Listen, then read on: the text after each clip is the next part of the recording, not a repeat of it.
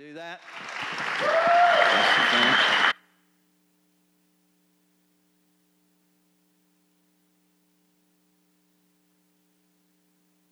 There it is.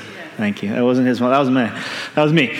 Well, good morning. It is an honor to be here. And honestly, Pastor Craig kind of put the pressure on because we had talked earlier and he's saying how awesome the series has been and you're going to kind of wrap it all up. He says, so no pressure.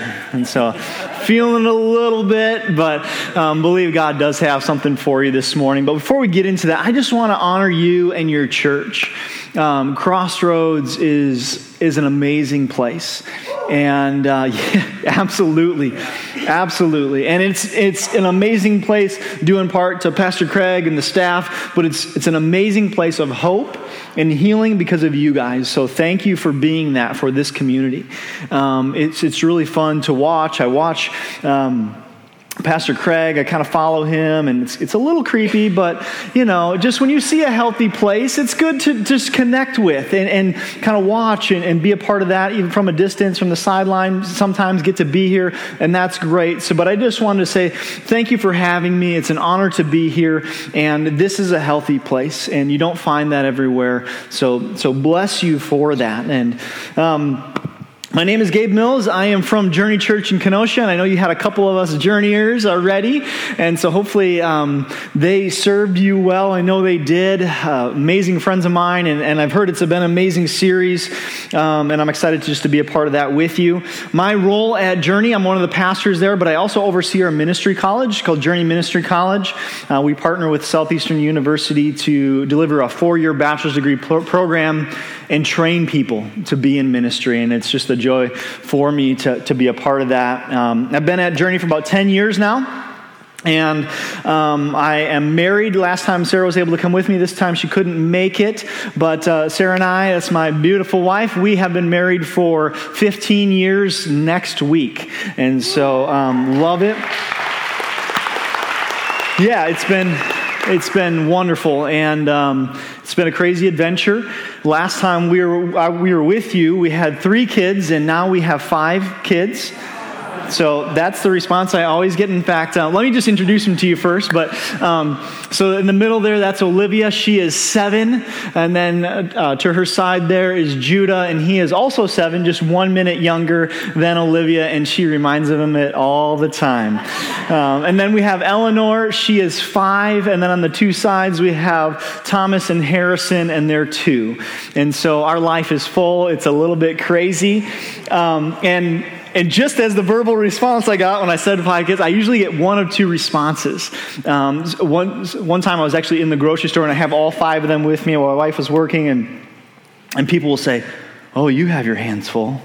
Thank you, Captain Obvious. Now I know why I'm stressed out and feel like I haven't slept in 7 years. But no, if you have 1 kid, you know that being a parent is hard. You have your hands full, and we figure it out. But the other response I get is, "Man, what is it like having 5 kids?" And it's usually like there's an emphasis. It's not like, what is it like having 5 kids? It's like 5 kids. Like I'm from another planet or something, right? And to borrow a line from the great theologian and stand-up comedian Jim Gaffigan, he says, "Imagine you're drowning and someone hands you a baby." And that's what having 5 kids is like. And so, but no, honestly, I love being a dad. There was something inside of me that God created to be a father. It is truly one of the joys of my life to be a dad. And I think 4 out of my 5 kids have my competitive nature, right? Olivia is the only one. She has her mom's spirit. She's super sweet. She's my sweetness. And the rest of them are very competitive like me. And Judah, our number 2, Olivia's little brother by 1 minute, he came second in that race, right? And he ever since he's tried to be first. Anything he does, he's like, I got to be first. Hey, it's time to get ready for bed. He's the first one in his jammies. We got to eat your food. You got to eat dinner. He's the first one done. And he has to be first. I think he's been making up for it ever since. And today, this morning, our title is On the Road to Victory. And I really think that's Judah's anthem, is On the Road to Victory, because everything that kid does, he he's got to win. And it's been an amazing series. And in fact, I've gone back and listened to some of the messages. And Pastor Craig, he is a preacher, you guys. Come on. Last week, if you were not here, you need to go back and listen to Pastor Craig's message. Phenomenal. But it's been a great series. And today I want to just kind of wrap it all up. There's a lot of themes that a lot of ways we could have went with it, but I think that a lot of that got touched on. So we're gonna talk about victory, and I'm gonna do my best to bring God's word to you this morning. But as we get to that, where are my competitive folks at in the room? Like, you're competitive, come on. And wives, don't be elbowing your husband. Okay, we don't need to. All right, so we got some competitive folks that will admit it, but I know you're all competitive. Like, I don't believe it. If you're not raising your hand, because no one says, I want to be last. No one says, I want to be the loser, right? Because winning is always better than not winning. And victory is always better than defeat. And some of you are like, I'm not really that competitive. Yeah, until your favorite sports team is playing the big game. And then we just watch you as they win it. And you tell me you're not competitive, right? Or maybe you're not into sports and your favorite orchestra gets the standing ovation at the end and you are losing your mind, right? And you're just like, yes! Or maybe you're that romantic comedy when the guy gets the girl at the end, or it's the drama, when Mr. Darcy gets Elizabeth at the end, right? Yeah, don't tell me you're not competitive. You're watching that when your heart is pounding. Or maybe you're one of the folks that watch The Bachelorette or The Bachelor all season long, and you're cheering that one person on to get the rose at the end. And when they do, you're just like, yeah! Throwing popcorn. If you have kids, you are competitive, right? Well, my little Susie, when she was walking at 3 weeks old, I tell you, she's a smart one. Listen, I know, because I'm a dad of 5 kids, okay? You're competitive, right? Judah was in swimming lessons these past couple weeks, and they grouped them by skill level. And this is kind of the first introduction he's really had to swimming. We've been at pools and stuff, but we don't do it often, so he's not super comfortable in the water. And he doesn't like to have his face in the water. And so in their group, the instructor orders them kind of most comfortable to least comfortable.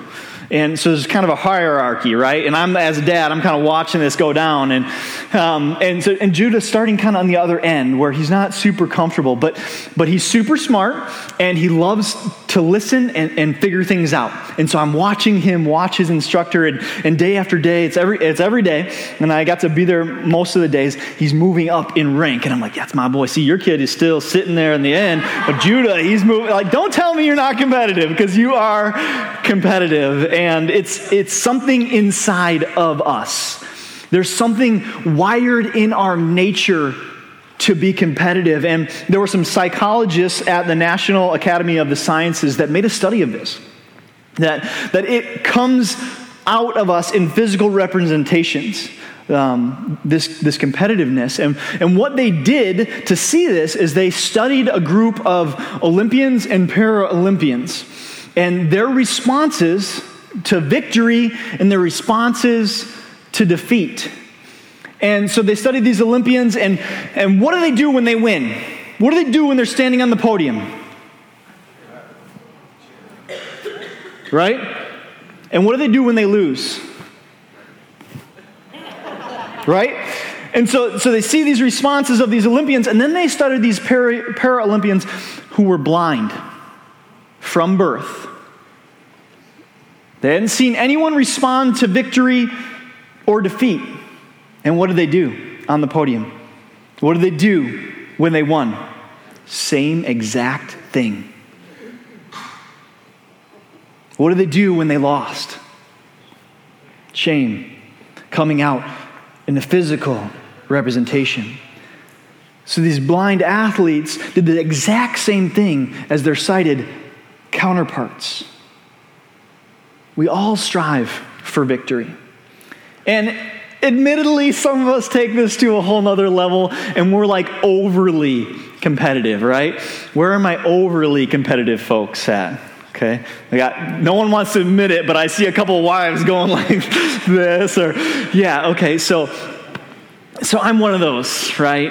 And actually, for years, I wouldn't play games. Like we would be out at a gathering, or I just couldn't handle it. I would get too worked up, and I wouldn't do it. And so, but I get competitive, or we get competitive over dumb stuff, and.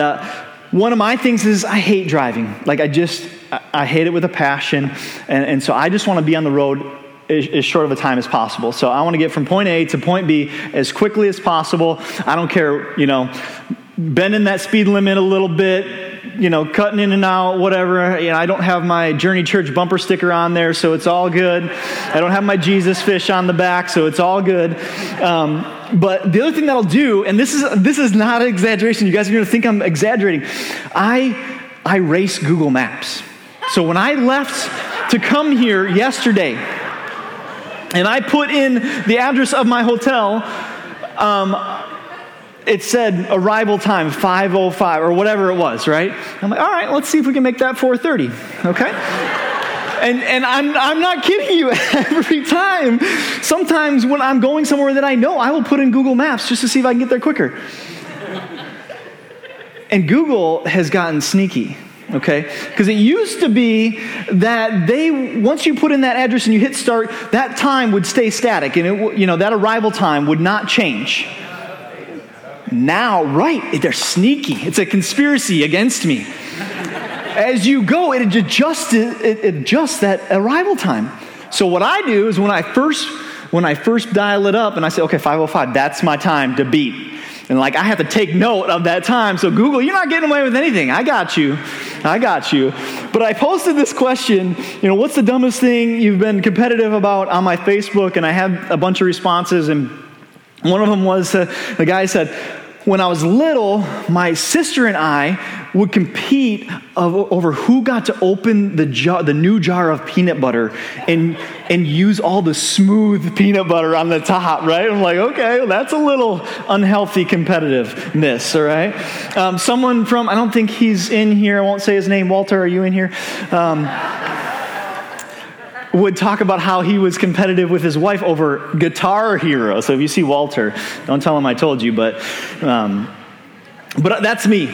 And you can ask the middle schoolers who brought me in during winter retreat. They dragged me in for a game for the big points, the outlaw game. I was one of the outlaws, and I did not give up. Let me tell you. So it's inside there, but I've learned to temper myself, and I actually can enjoy some games now. And I bring that to our family, and I love playing games around the table. I want my kids to enjoy that and have that as we sit either at dinner, or sometimes we put the little guys to bed and we come back and we'll play Uno, or we'll do like the memory game where you have the cards out, or Silly Street, which is what we're playing in this video. And it's like you pick a card and you have to do something silly, and then you get to move some spaces. And in that, I see me coming out in my kids in like terrible ways, right? And they're not doing as well, or they're losing, and I'm just like, whoa, cool it, kid, right? But I still, I don't ease up. I don't let them win. That's not a thing. And my wife, she is super sweet. She'll remind me, Gabe, she's 5 years old. Gabe, he's only 7, right? It's just Silly Street. It's just Uno. And I will politely respond to her, listen, Sarah, at some point, they are going to have to learn to deal with the defeats that life hands them. Okay? Do you remember American Idol, the auditions, right? Because I don't really watch the whole show, but you watch the auditions. Because there's these people that show up, they have no ounce of musical ability in their body, but they show up. Those are people whose parents let them win. That is not... I'm kidding. I'm kidding. My kid's not going to end up on American Idol like that, I'll tell you what. But if we're honest, and if I'm honest, it's not even about winning so much as it is about not losing. I hate losing. It's like the worst.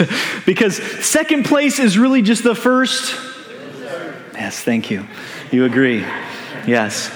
So there was a little league ball game, and one of the dads was talking to a lady whose son played on the same team as his boy, and she turns to him and says, well, you know, winning isn't everything. And they were getting beat quite heftily that Saturday morning, because that's when you say that, right? When you're not winning, well, winning isn't everything. And he said, yeah, you're right. And she says, you have to learn how to lose as well as win. And he said, yeah, you're exactly right. But you know what? I like winning much better than what comes in second place. And she says, yeah, it's hard to beat that. And I just think that victory beats defeat every time. And as I said, there's something wired inside us to win, to have victory. And I think that is because our God is a God of victory. Our Creator is a God of victory. And we were created, Imago Dei, in His image. Now, there's fallen nature, and we kind of twist that around, and we get ourselves in trouble. But there's a desire in us, and I don't think that's completely unhealthy. I think there's that desire to have victory because our God is a God of victory. And I want to go to Joshua chapter 10 this morning for our text to kind of help us on the road to victory. And this is the passage where the sun stands still. And I think that's epic and awesome, but there's more to this passage. There's more to the story than the sun standing still in this amazing prayer. And I want to pull some of that and encourage us in that, because I think most of us want to win the battles we face in life. And maybe we can take some cues from Joshua this morning. And so the first part of that chapter is kind of setting up for what's about to happen. And word has spread that Israel has decimated these couple cities, and that one of these other great cities that kind of everybody fears got scared and went to Israel and made a peace treaty with them. And so these kings, there's one king in particular, he's getting nervous about what's going to happen, and like we're next kind of a thing. And so he sends word to 4 other kingdoms, and he says, listen, we got to get together and we got to deal with this problem because we will be next on that list. And so these 5 kingdoms rally together, and they go after this city that made peace with Israel, and we'll kind of take them out first, to pick them off, and then we'll go for the big guns, right? And so they encamp at Gibeon, which is this city that made peace with Israel and with Joshua, and they get there and they're ready to wage war. And so Gibeon sends word to Joshua and says, listen, we made peace with you, we made a treaty with you, and we're in trouble. We need your help. Come to our rescue. And just on a side note, if you go back and read Joshua 9, Joshua got himself into this mess by not listening to the Lord. And I want you to just kind of keep in the back of your mind, it's not the point for today, but see how God responds to Joshua's mess. Not God set this up, but God responds, even though this isn't his fault. This isn't something he called him to do. So just keep that in the back of your mind. So they called Joshua, and so verse 7, it says, so Joshua went up from Gilgal, he and all the people of war with him, and all the mighty men of valor. And so the Lord said to Joshua, this is his response, do not fear them, for I have given them into your hands. Not a man of them shall stand before you. So Joshua came up upon them suddenly, having marched up all night from Gilgal. And the Lord threw them into a panic before Israel, who struck them down with a great blow at Gibeon, and chased them by the way of the ascent of Beth Horon, and struck them as far as these 2 places I'm not going to try to pronounce because then I'm going to butcher them. And they fled before Israel. While they were going down the ascent of Beth Horon, the Lord threw large stones upon them, just took them out. And it says that God took out more of these army, the enemy, with these hailstones than the Israelites actually took out with the sword. Pretty awesome. And it says at the time, so during the midst of all of this going on, Joshua spoke to the Lord in the day when the Lord gave the Amorites over to the sons of Israel. And he said in the sight of Israel, sun stands still at Gibeon, and moon in the valley of Ajalon. And the sun stood still, and the moon stopped, until the nation took vengeance on their enemies. Is it not written in the book of Jasher, the sun stopped in the midst of the heaven and did not hurry to set for about a whole day? There has been no day like it before or since, when the Lord heeded the voice of a man, for the Lord fought for Israel. So Joshua returned with all of Israel with him to the camp at Gilgal. Now, I love this passage. It's probably one of my favorite battle scenes. Like, I hope that the creators of Gladiator and Braveheart get together and make Joshua chapter 10, and just like this epic war movie, right?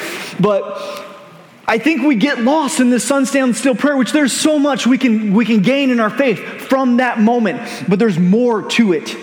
There's more to this war scene, this passage, this battle, this road to victory. So I want to go back to verse 8. And it said, "And the Lord said to Joshua, 'Do not fear them, for I have given them in your hands.'" Before they left, before they marched all night, before he prayed the sun stand still, God gave him the victory. And so this is the first point this morning on the road to victory. The battle is not yours, it's the Lord's. We have to understand that.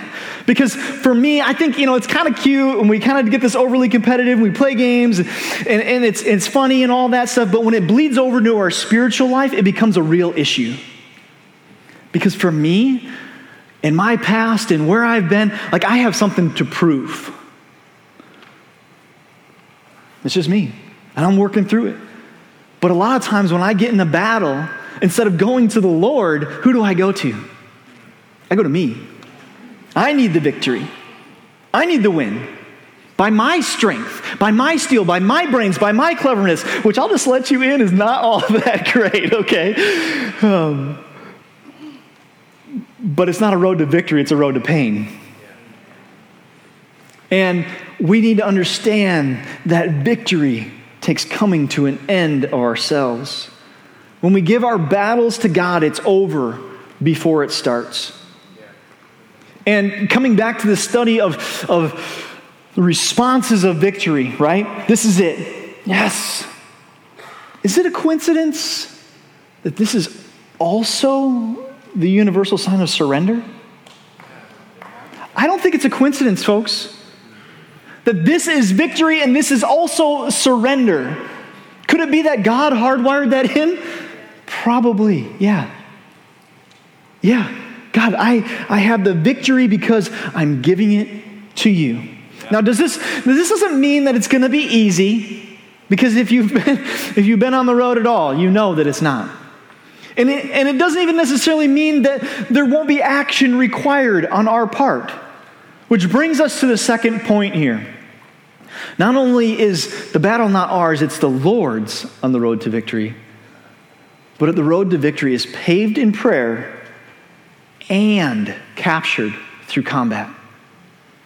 I want you to see that, we see the sun stand still prayer in verses 12 and 13, if you can throw that on there. And so he spoke and he called it out. He prayed this audacious prayer. But the prayer wasn't, God, would you smite my enemies? Would you just open up the earth and swallow them? Because I know you can do that, right? He didn't even pray for the hailstones. That was just like an added bonus. What did he do? He asked for more time to win the battle. More time after marching all night and fighting a full day and seeing the sun is going to go down, so fighting another full day. All night march, 2 days straight battle. That's what he prayed for. And we see before he prays this prayer, we see that taking place. That Joshua shows up ready to fight. And he pursues them. He could have said, man, they're on the run, battle over, we sure showed them, didn't we? We can go home now. No. He said, the battle's not over. I'm going to pursue my enemy. And God, would you help me? Would you give me more time to get the job done? And I think a lot of times we kind of just And hear me on this. I'm not saying that there's not a time and place where God gives you peace to walk away from something. I believe that's the case sometimes. But a lot of times there's, I guess it's just in God's hands. Well, whatever the outcome, I guess it's just a closed door. No, man, kick that door down and march through it. Go after him. Yeah. Pursue the enemy. Finish the job, but go with God. Right. Yeah. Go prayed up. Spend the time on the knees and then go get after it. I mean, what if Jesus took that approach? We just say, it's kind of hard. I don't know if that whole cross thing is going to work out for me. I don't know, this whole death thing, it's a little much. No, what did he do? He walked that road of pain and suffering, died, went to hell, kicked some tail, grabbed the keys, and came back. And all throughout the New Testament, we see Jesus as an example. Why should this be any less? Why do we get the feeling that, it's just too hard? God, it's just in your hands. I'm saying, God, it is in your hands, but I'm going to do everything in my power to push forward. God, I need you to show up, but you better believe I'm showing up as well. And listen, I get it. I mean, you're in the job that is just sucking the life out of you. And you just can't handle another day. The boss that he doesn't see where you're at. He doesn't see who you are. He's not appreciative of you. And you're just like, God, I just can't do another day. Keep pushing forward because the victory is coming. Maybe you're in the marriage and you're just like, Gabe, you don't know where I'm at. He doesn't want to make it work. He wants to walk away, and just to be honest, I'm tired and I'm ready to walk away too. Don't give up. Continue to push forward. You're a parent and you're like going, Gabe, you have 5 kids, but you don't have a teenager yet. They're monsters. You don't understand. I understand what it's like to be in the battle, because those 5 kids, I don't know if you did the math. Some of you probably did. Sarah and I have been married for 15 years, and our oldest is 7. We were like just any young married couple that thought we'd wait a year and start having kids, right? Got to the end of that year and we were ready. We were ready to have kids. The world wasn't ready for what we were about to bring into the world, but we were ready. And 1 year turned into 2 of trying to have kids. Turned into doctor visits and disappointments and tears and something you never picture for yourself. Turned into a battle.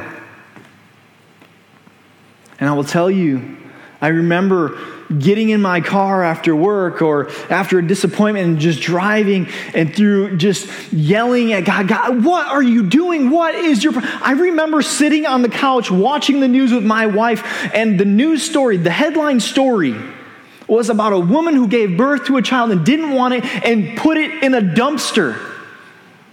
And I'm going, God, what is going on here? I want a child. You've given me this father's heart. What are you doing?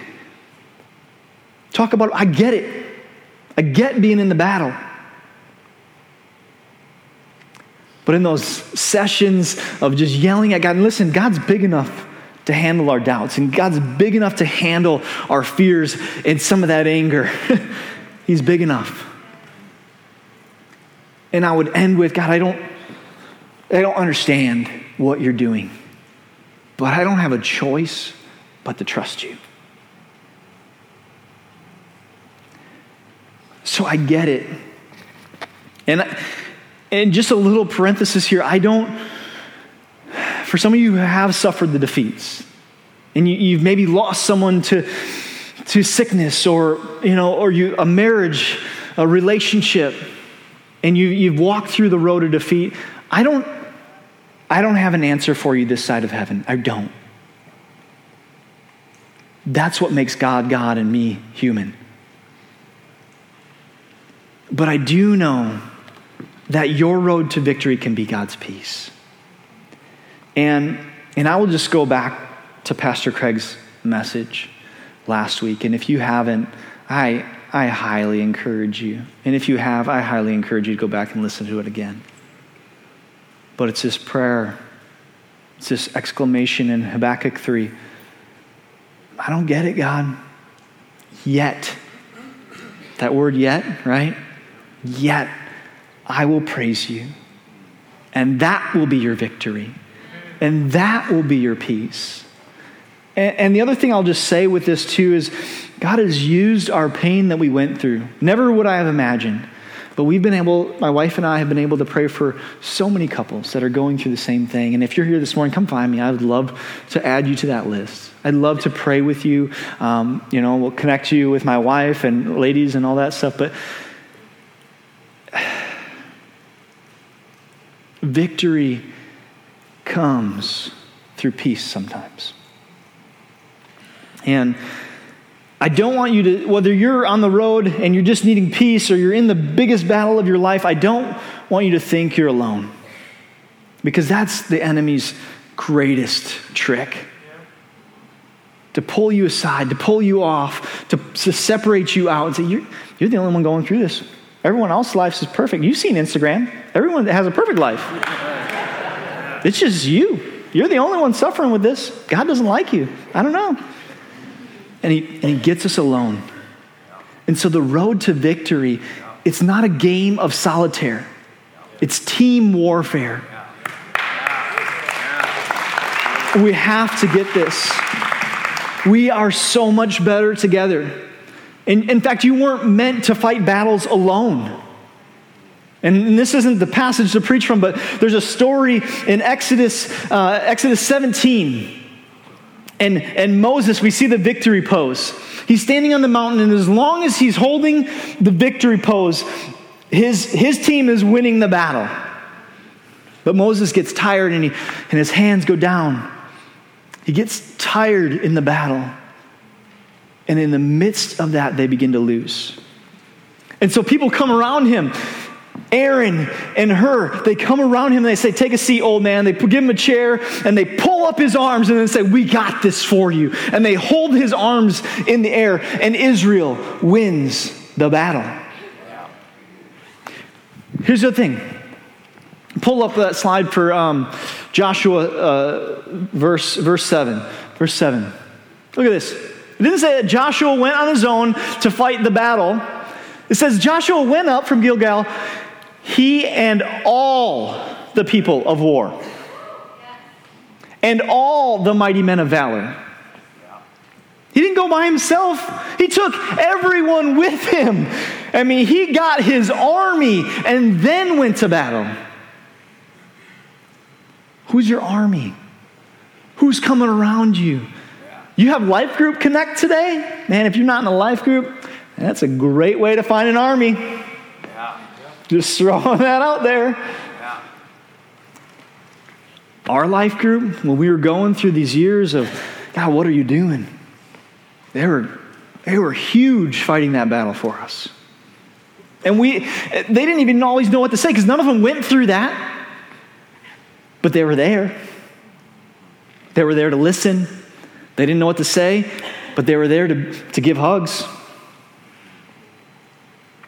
They were there to let somebody cry, let us cry to them. And they got us through the battle.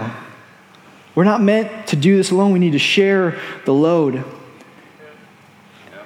And I'll say this, for those of you that are in a season of victory, because I believe a lot of you are, and I thank God for that.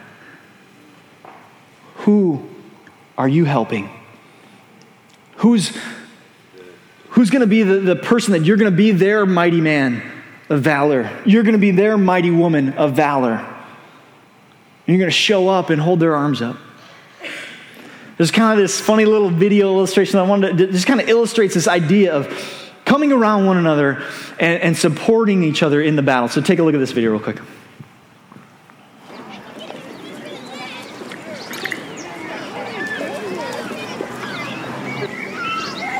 Here comes the runner. Could I run with you? Sure. Is that okay? Yeah. Hey, could I run with you? Yeah. Can I just join your jog? Let's do it. I'm just about done, but I'll go with you to the end. Okay, I'm Asia. Morgan. Nice to meet you, Morgan. Morgan. 30 seconds. They're coming towards you, Station 1. First sign's going up. Now.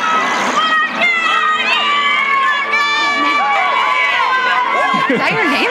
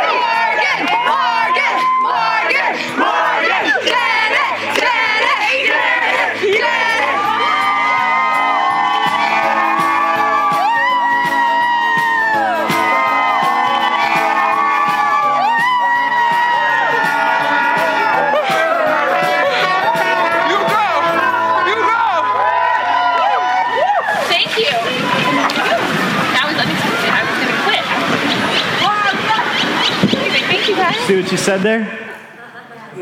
I was going to quit. And I wish that the battles we kind of faced in life were that fun. They're not.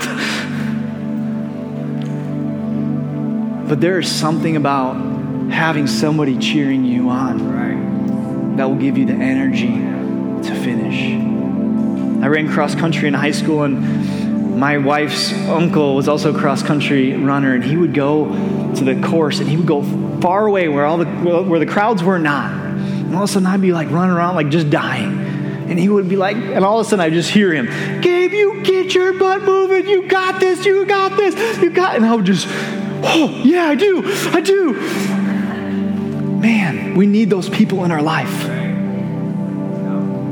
Don't do this alone. You are not alone. If anything, you have, look around you. You have an auditorium of people that are here for you. And honestly, one of the things that I've been praying probably since January or whenever Pastor Craig first asked me to do this is that you would walk out of here on the road to victory, but two, that if you're on the road to victory, that God would place somebody in your life. Put a name in your head or somebody that you just cannot get out of your mind that you need to be in battle for. That you need to be coming alongside. So if over the past couple of weeks or past months, you've had like this, I just can't get this person off my mind. Don't deny that. That is the Holy Spirit speaking to you. That is God saying, go to that person. Even if you have no earthly idea what they're going through, go to them and just say, hey, I want to cheer you on. How can I cheer you on today? And maybe you know somebody going through a battle. And show up in the morning on their front lawn with a sign that says, go Morgan, you got this today. Like how awesome would that be? You get to start the day by walking out your front door and someone's like cheering you on. Or you show up to their work and you bring them a coffee and just like, I'm praying for you today. You got this. You got this. The victory isn't yours, it's God's, and He got this for you. And we're cheering you on. So I want to just close by praying over you, and we're going to jump into a worship song to kind of seal this time of victory. But would you stand this morning?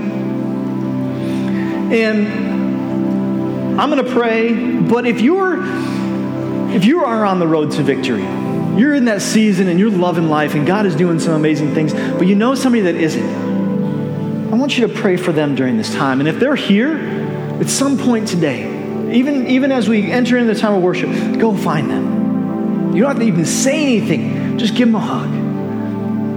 Put your arm around their shoulder. Be that army with them. And for those of you that walked in and you had the weight of the world on your shoulders, and you walked in and you just wanted to quit. You just want to give up. You're tired. You're sick of it. You're over it. I'm over it. Don't give up. Because the battle is not yours. It's the Lord's. You have to see that. You continue on your knees and you fight and you continue to go out to the front lines and you continue to do the battle. Let me pray over you this morning. Father, I thank you for this opportunity to bring your word into this place. And Lord, we thank you that you've given us the victory, that you are a God of victory, and that when we give our battles to you, it's over. And so this morning I pray for those folks that have walked in today in the midst of it, and they're tired. They're tired. It feels like they marched all night and fought for 2 days straight. God, I got to believe that you gave Joshua some supernatural energy, that your Holy Spirit was with him during that time. And I pray that same Spirit would be with the folks that are struggling this morning, with the folks that are in the midst of the battle this morning. Wherever it is. I don't know all the circumstances, but your Spirit does. You do.